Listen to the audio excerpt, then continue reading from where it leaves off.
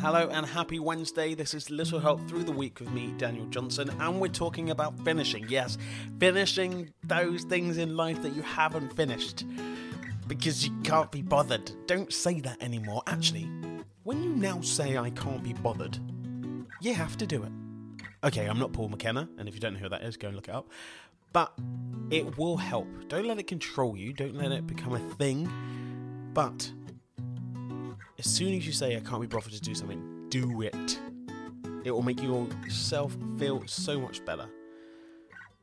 We're talking about finishing and getting those jobs done. And I asked you yesterday to write a list, 5 things, 50 things, as many as you want that you know you need finishing. Big things, small things, medium things, things that are achievable, that you've started. And get it done. Could be really, really, really simple. Like just, like I said, tidying something in your room. You started it and you never finished it. Or you started writing poetry and you never finished it. You never I just left it. Really simple.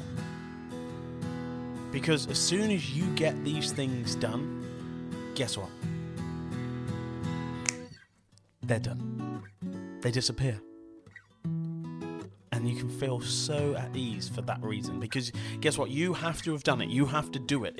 You can't just lay down and do nothing and then it gets finished. It doesn't get finished. It doesn't get forgot about. It stays in your head and worries you on a daily, weekly, monthly basis. Let's get rid of that. Let's throw that away and not have that anymore. Because what I'm trying to do is make you feel better because you've achieved something and you've done it. And now you feel better for that reason. Really simple. We're going to get into that list tomorrow. See you then.